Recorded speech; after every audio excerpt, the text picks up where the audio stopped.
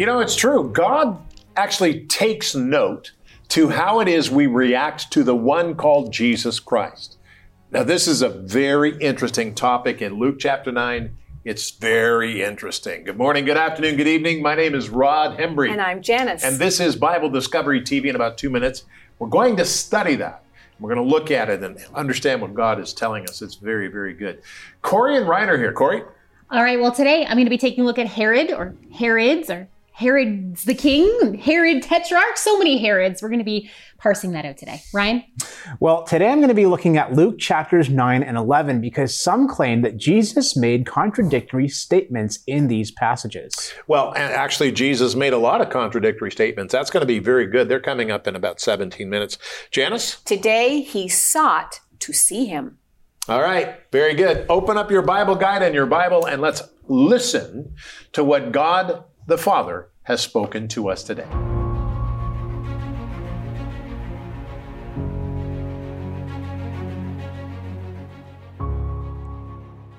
Luke 9, 1 through 11. Then he called his 12 disciples together and gave them power and authority over all demons and to cure diseases. He sent them to preach the kingdom of God and to heal the sick.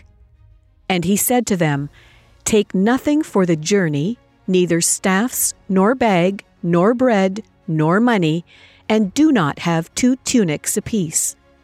Whatever house you enter, stay there, and from there depart. And whoever will not receive you, when you go out of that city, shake off the very dust from your feet as a testimony against them." So they departed and went through the towns, preaching the gospel and healing everywhere. Now Herod the Tetrarch heard of all that was done by him, and he was perplexed, because it was said by some that John had risen from the dead, and by some that Elijah had appeared, and by others that one of the old prophets had risen again. Herod said, "John I have beheaded, but who is this of whom I hear such things?" So he sought to see him. And the apostles, when they had returned, told him all that they had done.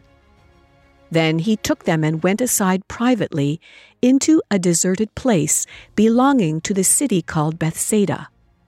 But when the multitudes knew it, they followed him. And he received them and spoke to them about the kingdom of God and healed those who had need of healing. Luke chapter 9, verses 1 through 11.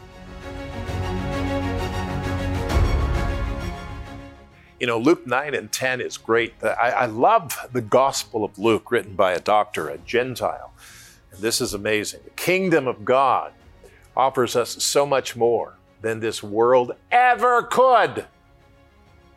God's forgiveness and redemption.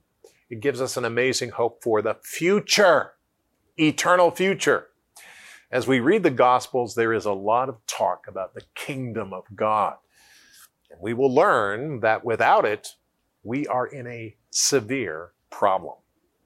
You see, our citizenship as Christians, our alliance, needs to be to the kingdom of God rather than to any earthly place. Humanity will always fail us. I mean, without God, humanity offers us strained hope, very strained. Now, it's interesting to me that God has designed this time in history as a time of invitation, as welcoming as many people as possible into his kingdom. However, this time of grace won't last forever. It's coming to an end. Jesus will return to judge the nations of the world and bring all the citizens of his kingdom fully into his kingdom. Christ will reign. Now, which side will we find ourselves on? Do we allow this truth to change the way we evangelize? Do we allow this truth to change the way we pray? How about the way we act, the way we speak to those who do not know? And let me tell you something, this is really important. As we focus on this, we need to consider, Lord Jesus, help us to consider this, that your truth and the gospel, the good news of Jesus Christ, is the most important thing ever. Take your Bible guide. If you don't have one, call us or write to us and we'll send you one. Or go to BibleDiscoveryTV.com as we look at the kingdom of God from Luke chapter 9, 11 verses here. You can also go to Bible Discovery TV and click on the page. It'll take you to a place where you will see how to get it. And when you do so, the Lord will speak to your heart, whatever he speaks to your heart. Thank you for your giving and your blessing. And Father, I pray today that you would help the people and understand that by giving to you, they are giving to their future. And I pray, Lord, that you would speak to their heart in the name of the Holy Spirit. Because, Lord, I trust your Holy Spirit working. In Jesus' name, amen. Now, we need to pray that God helps us. Lord, we need help today. I'm telling you, this is a really interesting passage of Scripture. Help us to hear what you've said. And help us to listen to it instead of projecting our ideas into it. Help us to listen to what you said. In Jesus' name. And this is what we pray. Amen and amen. What does this mean? Luke chapter 9. This is fascinating. The first 5 verses are interesting. Here's what the Bible says. Then he called his 12 disciples together and gave them power and authority over all demons and to cure diseases. He sent them to preach the kingdom of God and to heal the sick. And he said to them, take nothing for the journey, neither staff nor bag, nor bread nor money, and do not have 2 tunics apiece. Whatever house you enter, stay there, and from there depart. And whoever will not receive you when you go out of that city, shake off the very dust from your feet as a testimony against them. Oh, this is fascinating. See, beloved, God takes note to how we react to Jesus Christ. How do people react to the Lord Jesus Christ? Now, this is not the time for us to argue about who Jesus is. This is the time to totally submit our lives to him. This is the time when we say, Lord, I want to come to you. And this is not the time to argue, was he just a man? Was he fully God, fully man? That's who he is, because Jesus is coming back soon. I don't want anybody to miss it. I don't want to miss it.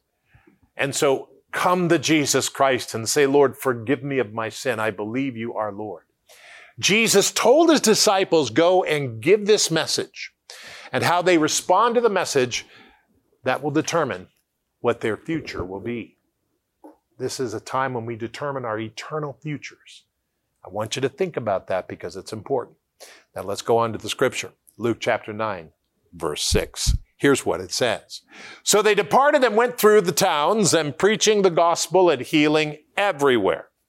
Now Herod the Tetrarch heard of all that was done by him, and he was perplexed, because it was said by some that John had risen from the dead, and by some that Elijah had appeared, and by others that one of the old prophets had risen again. Well, Herod said, John I have beheaded, but who is this of whom I hear such things? So he sought to see Jesus. Now this is fascinating. Herod was a rebel who could not kill the word of God. This is not the time to ignore the word of God, but to hear and obey what it says. This is not time to ignore this wonderful word of God. Hear it.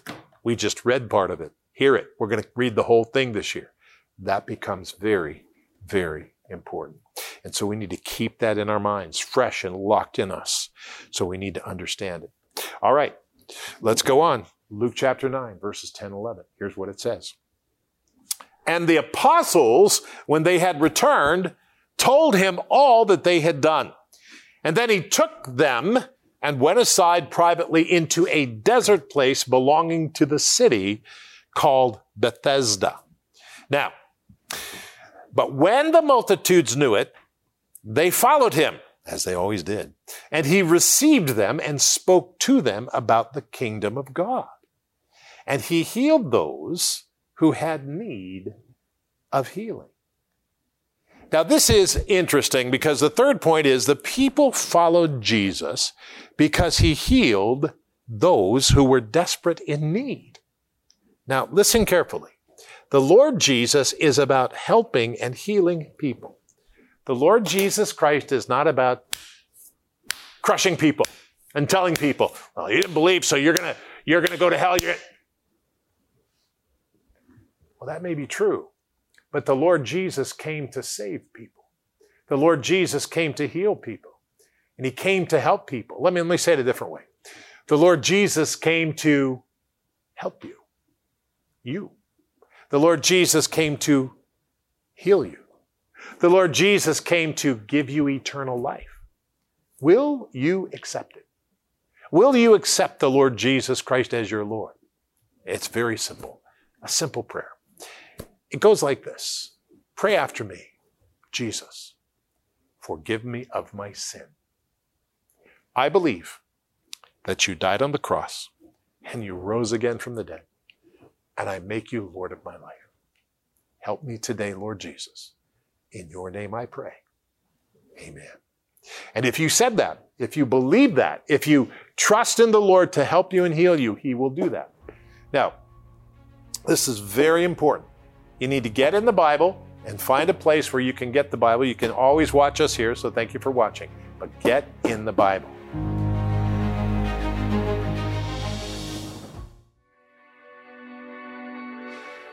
We celebrate the resurrection of Jesus Christ. When you clap and when you get excited, you are celebrating life. Do you understand that? Jesus Christ gave us life. But he promised that the Holy Spirit would be sent.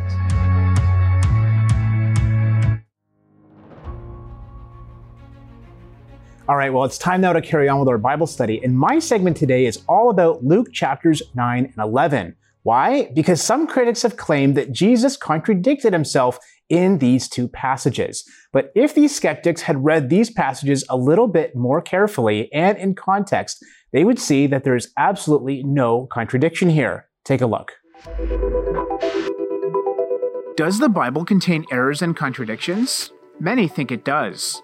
For example, skeptics claim that Jesus contradicted himself in Luke 9:50 and Luke 11:23. In Luke 9:50, Jesus says, "Do not forbid him, for he who is not against us is on our side." However, in Luke 11:23, he says, "He who is not with me is against me, and he who does not gather with me scatters." These two statements seem to be contradictory, and Jesus' statement in Luke 9 also seems much kinder than does his statement in Luke 11. How can these two statements possibly be resolved? As Gleason Archer pointed out, the difficulty is greatly alleviated by the fact that virtually all the Greek manuscripts that are older than the 8th century AD do not read against us or for us, but rather against you and for you. So Luke 9:50 would read, "Do not forbid him, for he who is not against you is on your side." Based on this reading, it is obvious that there is no contradiction between these two statements, since there is a very big difference between Christ himself and his disciples. Yet even if the original manuscripts did read against us and for us, there still would not be any contradiction. Indeed, in context, these passages are speaking of two totally different situations. In Luke 9, the disciples had forbade a fellow believer in Christ from casting out demons simply because he was not a part of their inner circle. It is in this context that Jesus said to his disciples, "Do not forbid him, for he who is not against us is on our side." However, in Luke 11 is a series of hostilities and oppositions. Christ versus Beelzebub, kingdom against kingdom. Here Jesus warns the critics that a fateful decision must be made, either commit oneself to Christ or else to Satan. It is within this context which Jesus says, "He who is not with me is against me, and he who does not gather with me scatters."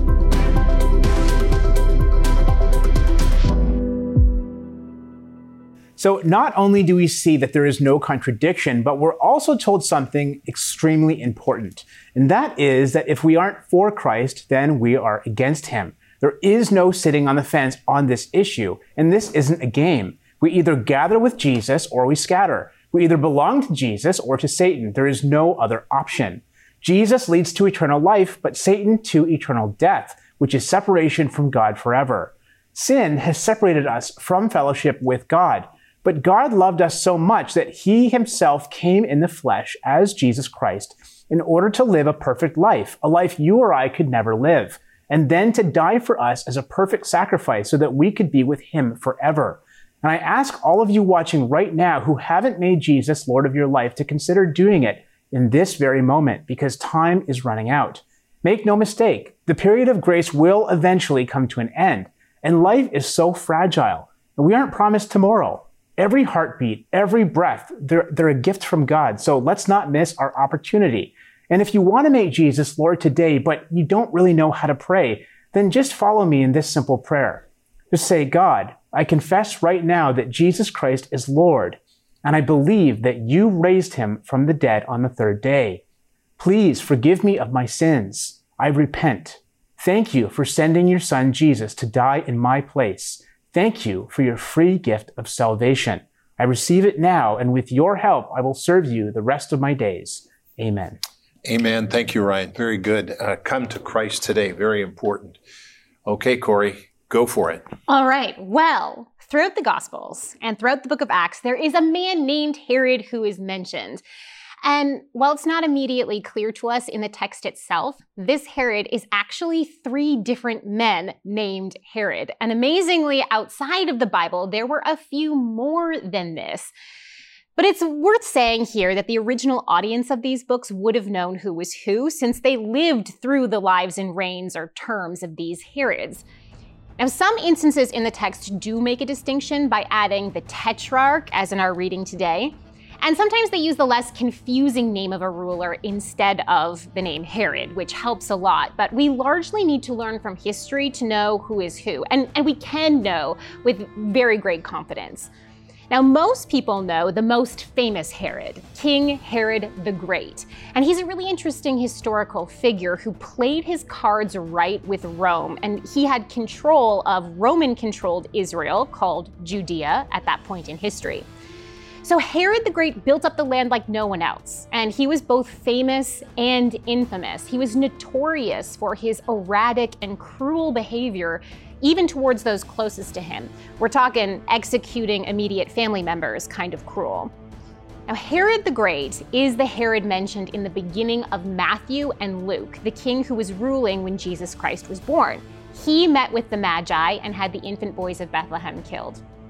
Likewise, Luke chapter 1 tells us that Herod was king of Judea when John the Baptist and Jesus were conceived and subsequently born. And it's believed that Herod the Great then died in the spring months of 4 BC. Now, side note here, yes, that means that Jesus was born anywhere from 8 to 4 BC, before Christ. Now, this seeming discrepancy was a miscalculation of dates done by a Christian monk in the 6th century AD. And it's an unfortunate but honest mistake. And hey, now the date of Jesus' birth is even more memorable. But back to the point here, after Herod the Great's death, his area of control was split between 3 of his sons, Herod Antipas, Herod Archelaus, and Tetrarch Philip, also known sometimes as Herod Philip II. Philip was a half-brother of Antipas and Archelaus, so he had a different mother. Herod Antipas was given the title of Tetrarch and ruled over Galilee and Perea throughout the life and ministry of Jesus. He ruled until his death in AD 39. So, Herod Antipas is a major player throughout the Gospels. It was Herod Antipas who executed John the Baptist and also plays a part in the trial of Jesus. Now, Antipas didn't build as much as his father, Herod the Great, but he did found a couple of cities like Tiberias on the Sea of Galilee. Antipas's rule was peaceful, and his territory seems to have prospered economically during his reign. Now, his brother Herod Archelaus was given the title of Ethnarch, and his territory was Judea, Samaria, and Idumea. He only lasted 10 years, though, before the Romans took more direct control and put a Roman governor in charge of that territory. Now, Archelaus isn't called Herod in the Gospels, but he does appear by name, Archelaus, in Matthew 2:22. Joseph was bringing the Holy Family back to Judea from Egypt, but when he heard Archelaus was reigning, he decided to go to Galilee, where Antipas was ruling instead. See, Archelaus did not have a good reputation. The third son of Herod the Great to inherit power was Herod Philip II, or as he's mentioned in Luke 3 by his less confusing name, Philip the Tetrarch. And that brings us to the third Herod of the New Testament, Herod Agrippa I. Herod Agrippa I was a grandson of Herod the Great. So Antipas, Archelaus, and Philip II were his uncles. His uncle Antipas was also his brother-in-law, though, so it's a pretty twisted web. But Agrippa I's friendship with two emperors of Rome, Caligula and Claudius, saw him become king like his grandfather from AD 41 to his death in AD 44. Agrippa I is the Herod of the early chapters of the book of Acts, persecuting Christians, executing the apostle James, imprisoning Peter, and dying some sort of bowel disease after accepting praise as a god. Now, not to be too confusing, there is also another King Agrippa in Acts at the end of the book. We have the Apostle Paul's trial in which King Agrippa comes to hear him. Now, this is Herod Agrippa II, Agrippa I's son, who traveled famously with his sister Bernice, who is also named in the book of Acts. So there we have it, the three Herods in Scripture, plus a few extra who are called by their other names. This is absolutely fascinating. I mean, Lots it really of names, is. lots of Herods. And it shows you the twisting of the political structure in Rome at that time. Very good. Janice? Well, he sought to see him, and I'm talking about a Herod Nice. in this one, because we see here in the beginning of Luke chapter 9, Jesus called his 12 disciples, and he gave them power and authority over all demons and to cure diseases. The scripture says he sent them to preach the kingdom of God and to heal the sick. And that's exactly what they did. When we get to verse 6, it says, "So they departed," that's Jesus' disciples, "and went through the towns preaching the gospel and healing everywhere." Now, in the middle of that account, we see then how Herod seeks to see Jesus. Because Herod, it says in verse 7, Herod the Tetrarch, which we've understood now from Corey who that is. Antipas. Herod Antipas heard of all that was done by him, Jesus, and he was perplexed because it was said by some that John had risen from the dead. Others were saying that he was Elijah. Do you remember when Jesus asked his disciples, "Whom do men say that I am?" And they were saying, well, some of them think you're John the Baptist, some of them think you're a prophet, some of them think you're Elijah. And then Jesus says, "Whom do you say that I am?" I've gotten off track. I'm going to come back now. But he had heard about all the things that were being done by Jesus and his disciples. And listen to what verse 9 says. "So Herod Antipas said, 'John I have beheaded, but who is this of whom I hear such things?' And the next line says, 'So he sought to see him.'" This was Herod. And, you might be saying, well, what is your point, Janice? My point is, as disciples of Jesus, we are still called today. We are still given authority through Jesus' name to pray for people.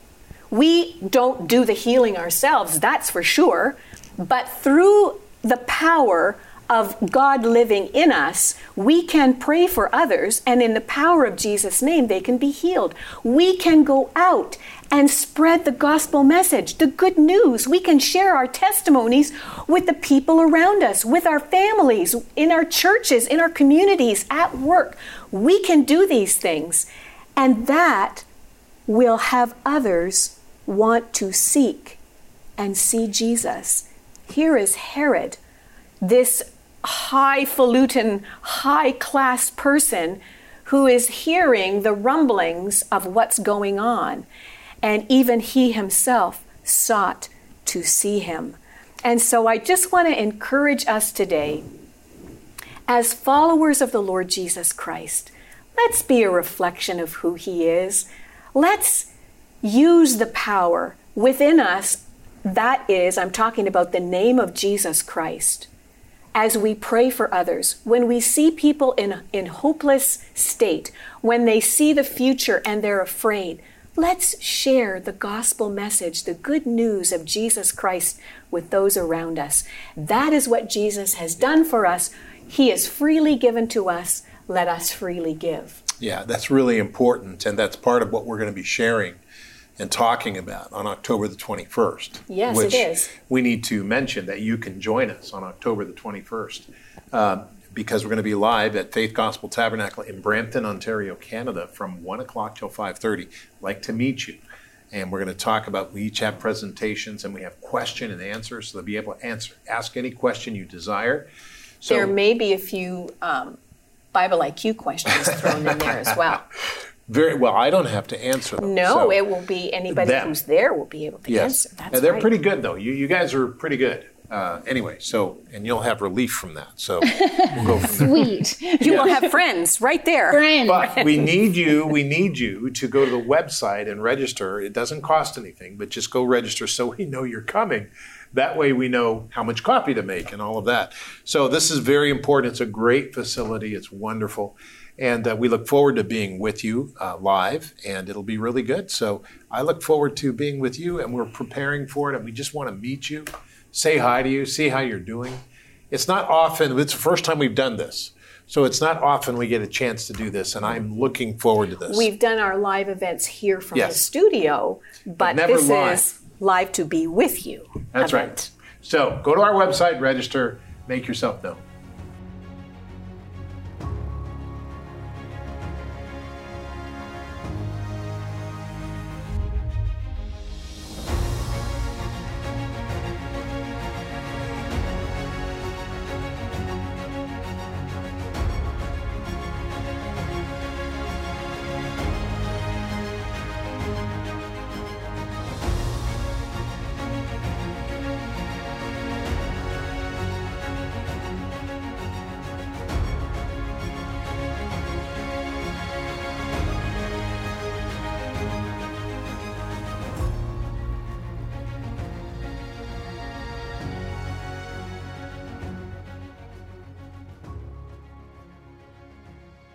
Just a few more days, I'm going to say this. If you're in the Ontario area or the New York area, we are going to be live on the 21st of October at 1 till 5:30 p.m. Faith Gospel Tabernacle. Be there. Go to our website and register because we want you to be there. It doesn't cost anything. We want to meet you and see you. Today, let's pray. Lord, I desire to know the healing power of your Holy Spirit, not just the physical healing power, the healing power in my life.